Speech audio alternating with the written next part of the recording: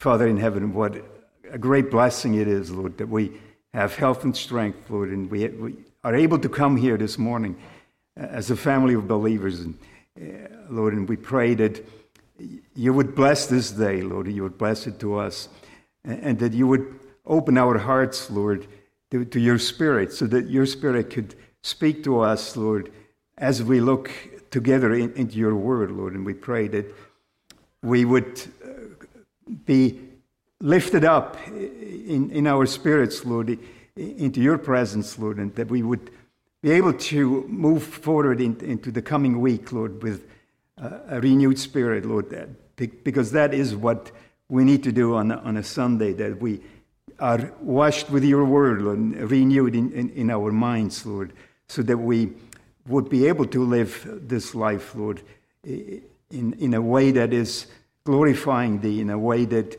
would be purposeful in what you have planned for us into the future, Lord. We pray that you will be present with those who cannot be here, Lord, for whatever reasons.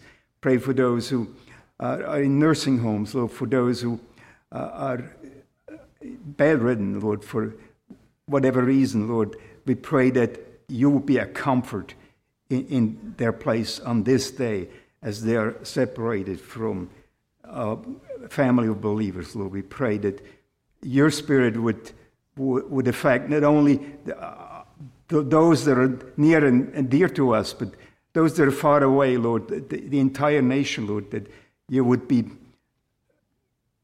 encourage many more, Lord, to come and seek thee out. We pray that in Jesus' name. Amen.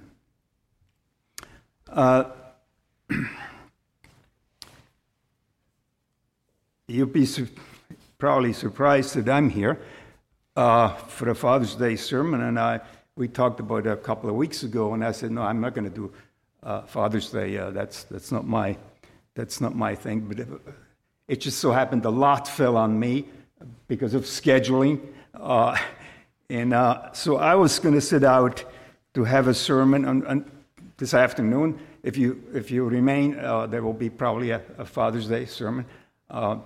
But so I set out to pick a scripture that had nothing to do with Father's Day. And so I was looking into Psalm 91 that somehow I was led to. And as I was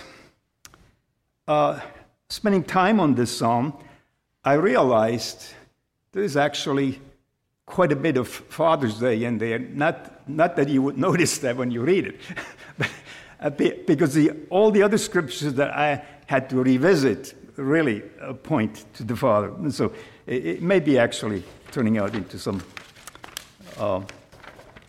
equivalent of a Father's Day sermon. So let's just read Psalm 91.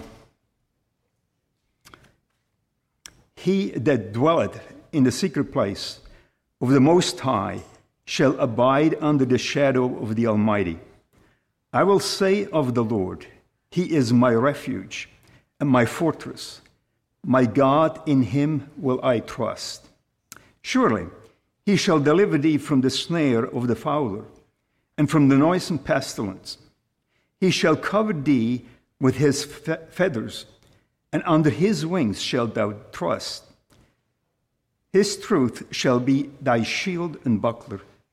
Thou shalt not be afraid for the terror by night, nor for the arrow that flieth by day, nor for the pestilence that walketh in darkness, nor for the destruction that wasteth at noonday. 1,000 shall fall at thy side, and 10,000 at the right hand, but it shall not come nigh thee. Only with thine eyes shalt thou behold and see the reward of the wicked, because thou hast made the Lord, which is my refuge, even the Most High, thy habitation. There shall no evil befall thee, neither shall any plague come nigh thy dwelling. For he shall give his angels charge over thee to keep thee in all thy ways. They shall bear thee up in their hands, lest thou dash thy foot against a stone. Thou shalt tread upon the lion and the adder, the young lion and the dragon shalt thou trample under feet. Because he hath set his love upon me, therefore will I deliver him. I will set him on high, because he hath known my name. He shall call upon me, and I will answer him. I will be with him in trouble. I will deliver him and honor him.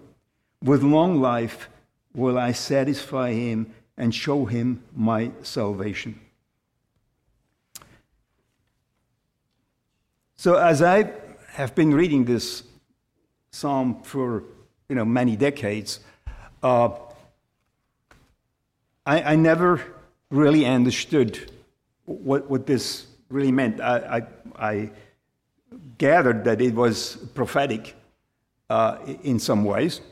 It's specifically prophetic because the devil is quoting it, which is interesting. The devil quoting this passage, at least a couple of verses here, is quoting to Jesus when he was in the desert, being tested in the desert for 40 days. 40 days, 40 is the Hebrew concept of a lifetime. And so Jesus was tested like for a lifetime. And the devil comes to him and he quotes the verse 12, that they shall bear thee up in their hands, lest thou dash your foot against a stone. Thou shalt, that's the verse. What the devil in Matthew is quoting. And maybe I want to read that. In Matthew 4, certainly with verse 5, then the devil taketh him up into the holy city, and set him on the pinnacle of the temple, and said unto him, If thou be the Son of God, cast thyself down, for it is written, He shall give his angels charge concerning thee, and their hands they shall bear thee up, lest any time thou dash thy foot against a stone. And it's interesting that the devil is quoting a passage in the Old Testament to the Son of God who actually authored it in the first place. It's a strange trinity there, I think. But it just assures us that this passage is authentic. And we don't know who wrote it for sure. It could be Moses. Some the Hebrews think it was Moses. It could be also David, who has written similar passages, who also has prophetic wording in it. And as I would read this, I kind of left it at that over the years. But when I was kind of digging in a little bit deeper, I realized, I don't really understand some of the main thought in this psalm. It almost says to us, it's not speaking to prophetically about Jesus for the entire psalm. Certain verses there are very specific, but who is it speaking to? Is it speaking to us? And a lot of people probably assume it's speaking to everyone. But then how do we understand that we are not affected by the plague, by the pestilence? We're not affected by the arrows that fly by night or fly by day. It's very difficult to really put this into our daily life context. When it says, Surely he shall deliver thee from the snare of the fowler, and from the noisome pestilence. He shall cover thee with his feathers. Under his wings shalt thou trust. His truth shall be thy shield and buckler. Thou shalt not be afraid for the terror by night, nor for the arrow that flieth by day, nor for the pestilence that walketh in darkness, nor for the destruction that wasteth noonday. Does this mean that we are protected? Well, I think just by experience we know we are not. Just because we are Christians doesn't mean that we are exempted from all kinds of dastardly things that can happen to us. And so what is it then? What is it talking about? And I think it's prophetically speaking about our spiritual experience rather than our physical experience in this life. The physical experiences we make in this life are just the groundwork, if you want, for us to grow in the Spirit. And what it's telling us is that we will not fail if we hold on to His Word. No one can take us away from that unless we make that decision ourselves. Because when it says in verse 7, 1,000 shall fall at thy side, and 10,000 at thy right hand, but it shall not come nigh thee. I always thought this verse said, well, you're protected, or maybe it was David who was writing this, and he went through all kinds of battles, and he was protected, and thousands fell on his side. That's kind of the thought I had. But it's really a spiritual thing. It's thousands. When we look at our society, there's millions that fall by the wayside spiritually. But we don't have to worry about it. We don't have to be fearful. We can take total confidence that God will bring us through to the end. There will be nothing there that will take us away. Yes, there may be, there could be persecution coming down the road. I want to, and as I went through this, I went through a number of passages that kind of say exactly the opposite of what this psalm says if we just read it, superficially.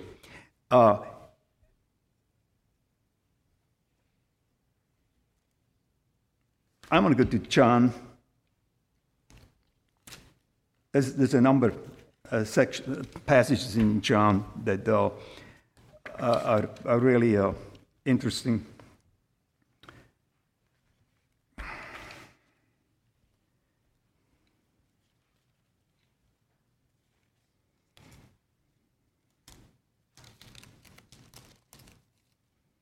Maybe in chapter 15.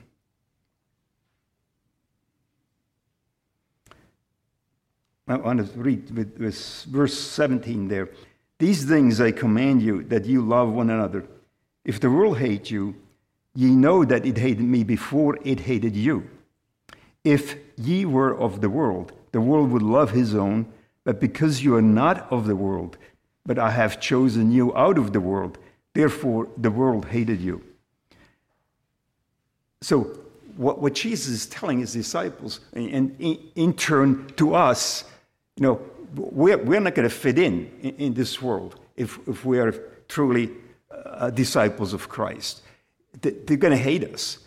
In some way, perhaps it's not, like some people experience whether it is in China or in the Middle East or wherever people are Christians are really hated to the point where they're persecuted.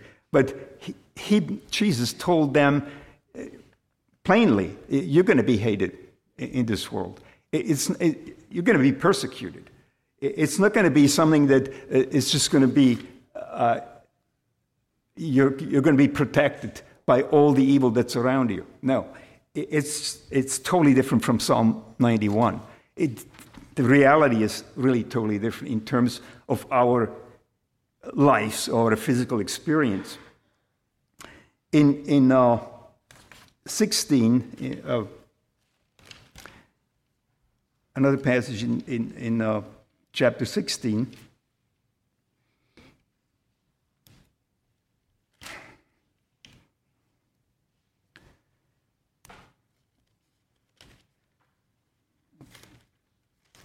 I'll start with verse 1. These things have I spoken unto you, that you should not be offended. They shall put you out of the synagogues. Yea, the time cometh that whosoever killeth you will think that he doth God's service. And these things will they do unto you, because they have not known the Father nor me. These things will they do to you, because they have not known the Father. And it's interesting that he's referring to the Father. And I was going to do it, and I didn't do it because I was extremely busy this past week, because we're leaving this afternoon for a few days, and we had to get everything ready. And so I was going to look up how many times Jesus is referring to God as the Father. And while he was human, obviously that was the appropriate way to refer to God from his point of view. But he was fully God. Go back into chapter 14. That famous verse there, where he talks to Thomas, and she said unto him, I am the way, the truth, and the life. No man cometh unto the Father but by me. No man cometh unto the Father but by me. And then he goes on, and if ye had known me, you should have known my Father also. And from henceforth ye know him and have seen him. So he equates himself completely, totally with God. Because when we go into John chapter 1 in the Gospel of John, we read that he was the one that created all things. Jesus himself. He was present with God. And so he is God, and he equates himself there in chapter 14 to be like God. If you have seen me, you have seen God. That's as clear as it possibly could make it. And she said unto him, have I been so long time with you, and yet hast thou not known me, Philip? He that has seen me hath seen the Father, and how sayest thou then, show us the Father? So we can see in the short passages here that Jesus refers to God as a Father, because he was a man speaking to other men. And how could they possibly understand that God, the Creator, would be physically among them? It was really impossible. Well, I don't think any of us would be able to come to different conclusions than the Jews did at that time. It was an impossible leap of mind to realize that the one who created the universe became a baby and was like one of us. But yet, this is a fact, and that's what we believe, and that's what we trust our lives on. That gives us the real purpose in our lives. We would have no hope unless God would have come down to this earth, because it all would be religion. Even the Old Testament, if all we would have is the Old Testament, and God would have never come down as Jesus, we would have no hope, really, because we would have no confidence that God would be a God of love, that the one we read in the Old Testament. It'd be very difficult to understand that, because when you go back to Psalm 91, he says that we can trust, and that was obviously somebody that either Moses or David, whoever wrote the psalm, he that dwelleth in the secret place of the Most High shall abide under the shadow of the Almighty. I will say of the Lord, he is my refuge and my fortress. My God, in him I will trust. Well, we can say that, but when we get into the difficulties, into the plagues, into the pandemics, into war, into persecution, can we still say that? Can we actually totally believe that? I don't think we could, unless we have Jesus Christ that came and proved that he loves us to the point where he was willing to even become a human being like we are and go through the same trials and tests like he did. Yes, he was protected for the 33 years until the very end. The angels were watching out for him. That's part of that prophetic part that applies to Jesus in Psalm 91. He was protected until God had to withdraw himself and had to leave him as just a human being, going on a cross, so that we could believe that he is a God of love, to give his life right to the point of death. And there's so many passages that relate that to us, that he has become a father to us in the fact that he was willing to go through all that we go through, and then way more than we go through. We cannot even imagine what it is for someone that has the power that Jesus had, even while he was on the cross. He could have come down. He could have just changed everything in a twinkling of an eye and come down from the cross, and we would have all lost our salvation in the process. But he had this great love for us that allows us to, just come to him in whatever conditions we are. Sometimes we talked about last Sunday or 2 Sundays ago about the fact that we're going down into the valley at times, spiritually as well. We're not always flying on mountaintops.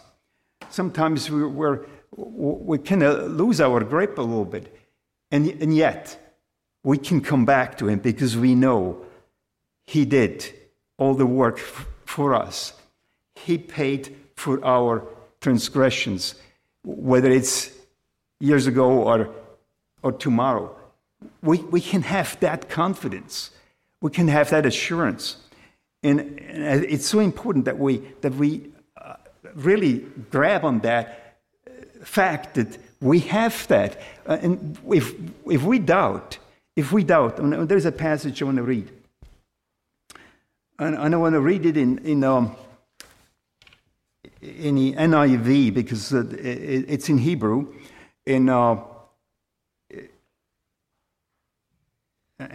Sometimes King James is pretty hard to understand. And just come to think of something, and some of you may remember that it goes way, way back, almost 50 years. And I just came to the country, and my English was not that good. And Brother Philip had a sermon, and he said, back then, as you remember, we had German services too. And so there must have been some people that were not that good in English. I was not the only one, but maybe he spoke just to me, I don't know. But in a sermon, Brother Philip said that, well, if you want to really learn English well, you have to read the Bible. And of course, King James was the only thing there. And I was kind of taken aback and thinking, well, this is not the same English that we speak. So I kind of was puzzled by that. But I think what he meant is that if you want to read something good, then that's what to read, not the newspaper.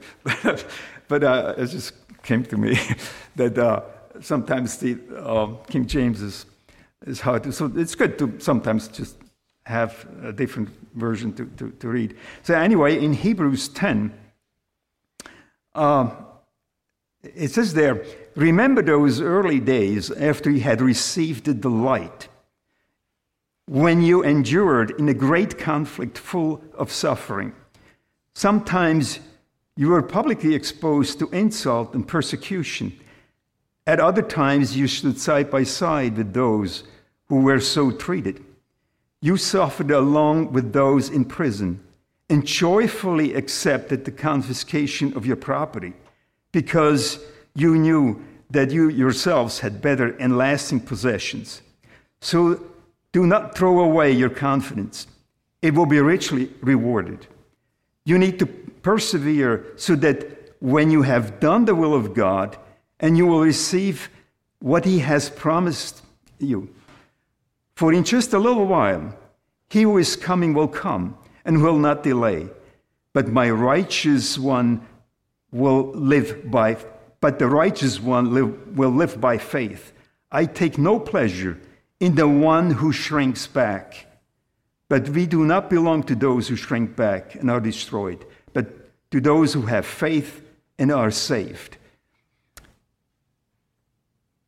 I highlighted some points there that really related to looking at Psalm 91.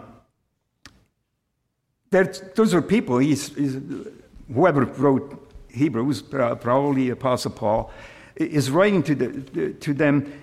Remember those earlier days after you had received the light, when we came to the knowledge of God's salvation. When you endured a great conflict full of suffering, sometimes you were publicly exposed to insult and persecution, and other times you stood side by side with those who were so treated. Well, there again, it's not just living as Christians is not guaranteed that we're going to be protected from all these things. Not at all, especially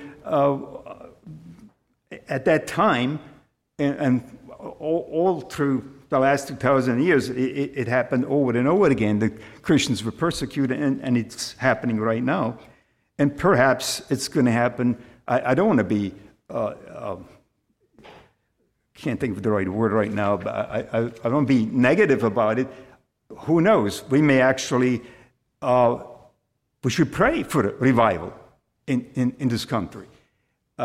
It always has happened when we have numerous passages in the Old Testament where Israel was totally idolatrous, totally gone, and there were revivals. And there were revivals over the last 2,000 years, constantly. I think we can trust that, we can hope that and pray that God would have another revival. It doesn't look like that to me, but I think it would be a very negative way to not to think it's possible. It is really possible. I take no pleasure in the one who shrinks back. But we do not belong, he tells, we believers do not belong to those who shrink back and are destroyed. And so we should not shrink back from holding on to the promises that God gave us in his word. Even though there may be persecution coming down the road, and we don't have to be fearful. Yes, we can pray for a revival, and things may turn for the better. This is totally in the power of God. But yet, it doesn't have to be that way. It may just get a lot worse than it is now. And we may actually have a persecution, which some people, not too far away, in Canada, some people have persecution that are experiencing that right now from what we think is nothing different from Canada, is nothing different from the U.S., and when we just look at the news, we can see things are rapidly going that way. But again, we don't have to shrink back. We can take total confidence that we will persevere, not because we're good, not because we're strong in faith, but because God is faithful. He will provide the faith when it's needed. We just have to hold on to what we have and build upon it. I think we have to apply ourselves to understand the word better each and every day, apply it practically in our lives, so that we can build upon what was yesterday. And so we become better equipped to face what we have to face coming tomorrow. And I'm sometimes pessimistic, and I'm looking down the road, and I tend to be fearful, but I have to encourage myself to say there is no reason to be fearful, because yes, he that dwelleth in the secret place of the Most High, that's where we have to be, in the secret place of the Most High, in order to be safe, spiritually safe, not physically. We're not going to be physically safe, but spiritually safe. I will say of the Lord, He is my refuge and my fortress. My God, in Him will I trust.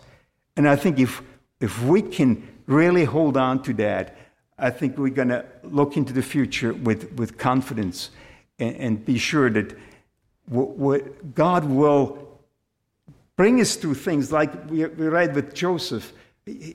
Joseph was in this dire circumstance when he was sold as a slave into Egypt, and he could have given up. He could have shrank back and says, well, I had those dreams, but it didn't turn out that way. But he applied himself, and ultimately he realized that God had something in mind here on this earth, but God has something in mind with me and with you that has nothing to do with this earth. Most likely, sometimes He does, but most likely He has something in mind with you and me that's going to be absolutely awesome when we get to the other side. It's going to be an amazing thing, because why would He create us? Why would He come and die Himself like we have to die if He didn't have something in mind that is really awesome? We're going to see our beautiful place up in Maine that just, for us, it's just like a pilgrimage because it just displays God's awesome creative power in nature. And if he has done such an amazing job creating a universe and a nature that is even beyond human ability to comprehend, well, then the fact that He created us in His image means He's going to have some amazing things for us. And we can look forward to that. And no matter what the circumstances are as we go through this life, it's worth it. It's worth it.